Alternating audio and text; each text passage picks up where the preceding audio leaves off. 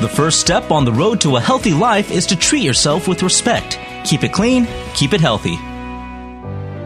Drugs can infiltrate school campuses through various means and channels. There may even be a student that you know that is taking drugs, perhaps through peer pressure, stress, curiosity, or any number or combination of reasons.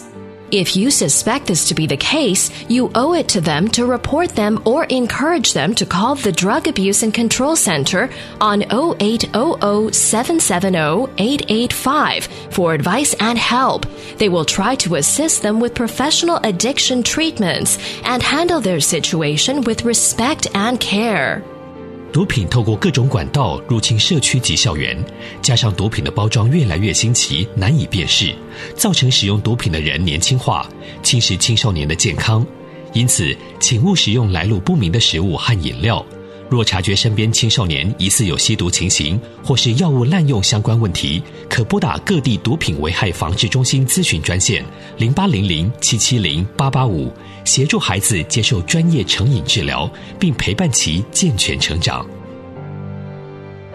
教育部、法务部和中信反毒教育基金会提醒您：毒品危害医生。The Ministry of Education, Ministry of Justice, and the CTBC Anti-Drug Educational Foundation strive for a safer, brighter future for everybody.